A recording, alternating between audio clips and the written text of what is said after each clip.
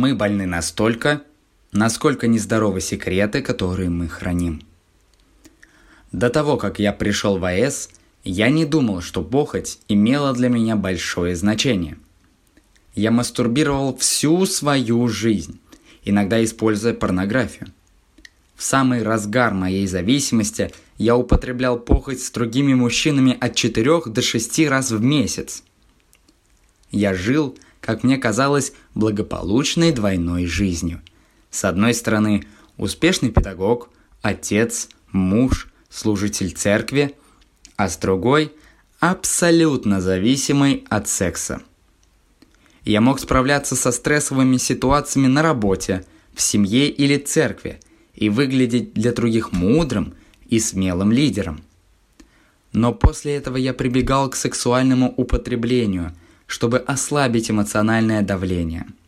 Если не считать тягостного чувства вины и стыда, схема, казалось, работала.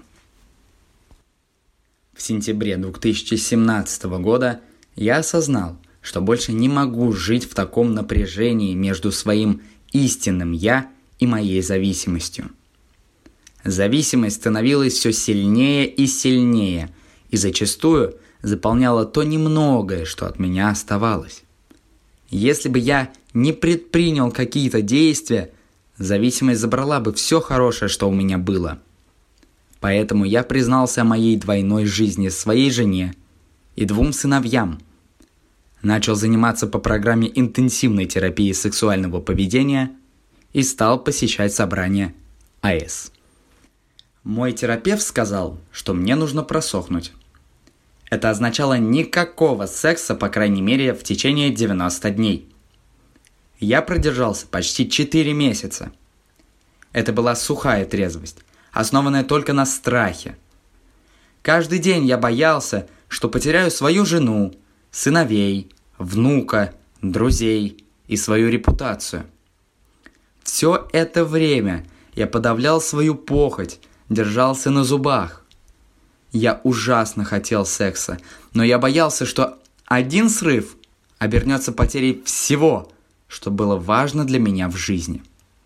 Отсутствие подлинного препоручения похоти и нескончаемые обиды на других привели к тому, что я снова схватился к регулярной мастурбации.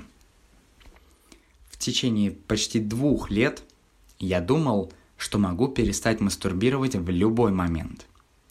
Я не ставил себе каких-то ограничений, но думал, что управляю своими сексуальными аппетитами должным образом.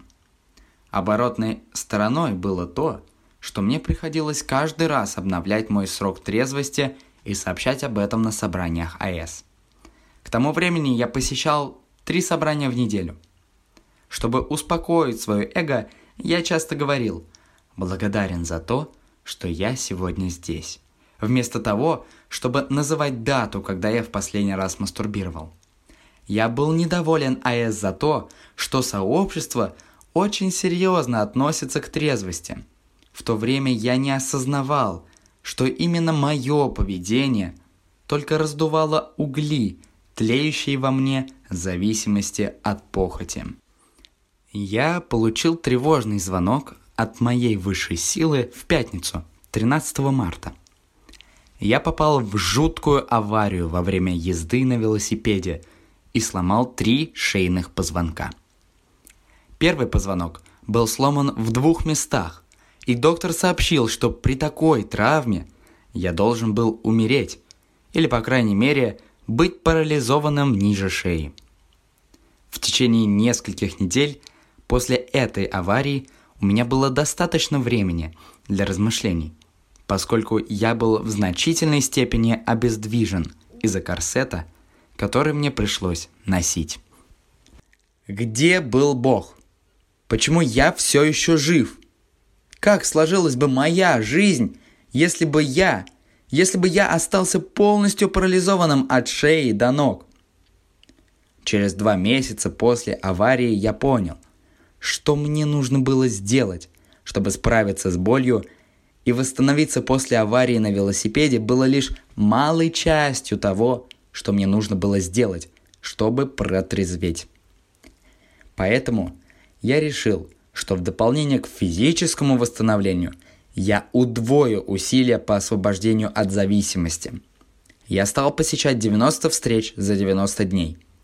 Договорился встречаться со спонсором для работы по шагам и начал звонить другим участникам сообщества. Я ненавижу звонить по телефону. Я чувствую себя неуютно, когда в разговоре повисают долгие паузы. Я не хочу честно рассказывать о том, насколько большую часть моей жизни занимает похоть. Мне стыдно признавать, что я отношусь к своему телу как к объекту похоти. Мне не нравится начинать разговор о том, о чем я не хочу разговаривать. Но я все равно совершаю звонки. Я внес в календарь имена мужчин, которым я собираюсь позвонить в течение недели. На данный момент я созваниваюсь с несколькими братьями каждую неделю. Сейчас некоторые из них даже опережают меня и звонят мне до того, как я могу позвонить. Я болен настолько, насколько больны мои секреты. Разговоры с другими сексоголиками помогают мне сохранить позитивную трезвость. Бог спас мою жизнь 13 марта, и Он продолжает спасать мою жизнь день за днем, пока я иду по пути выздоровления. Позитивная трезвость – это мой компас, дающий направление моей жизни. Чем дольше я пребываю в трезвости, тем тоньше становится мой индикатор похоти. Я начинаю чувствовать, что на самом деле происходит внутри меня. Я могу видеть утешение и радость в других и начинаю испытывать их на себе.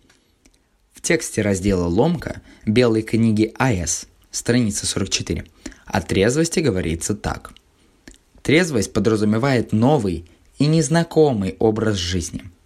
Это как водить машину в чужой стране, не зная ни правил, ни языка. Только это внутренняя целина. Без наркотика мы начинаем чувствовать, что же на самом деле происходит в нас. Чтобы к этому привыкнуть, нужно время, и здесь жизненно важна поддержка других членов сообщества. Путешествие по этой новой дороге вместе с кем-то еще помогает облегчить этот синдром, освобождая нас от страха. Мы видим, что другие, идущие по этому пути впереди нас, обнаружили, что секс не обязателен, когда они отказались от похоти и сексуальных ожиданий. Их комфорт и радость подлинны. Эти люди не ненормальные и не обделенные. Я благодарен Богу за то, что Он спас мою жизнь дважды. Один раз, когда я был велосипедистом, и теперь, когда я являюсь выздоравливающим сексоголиком. Тим К, Соединенные Штаты Америки.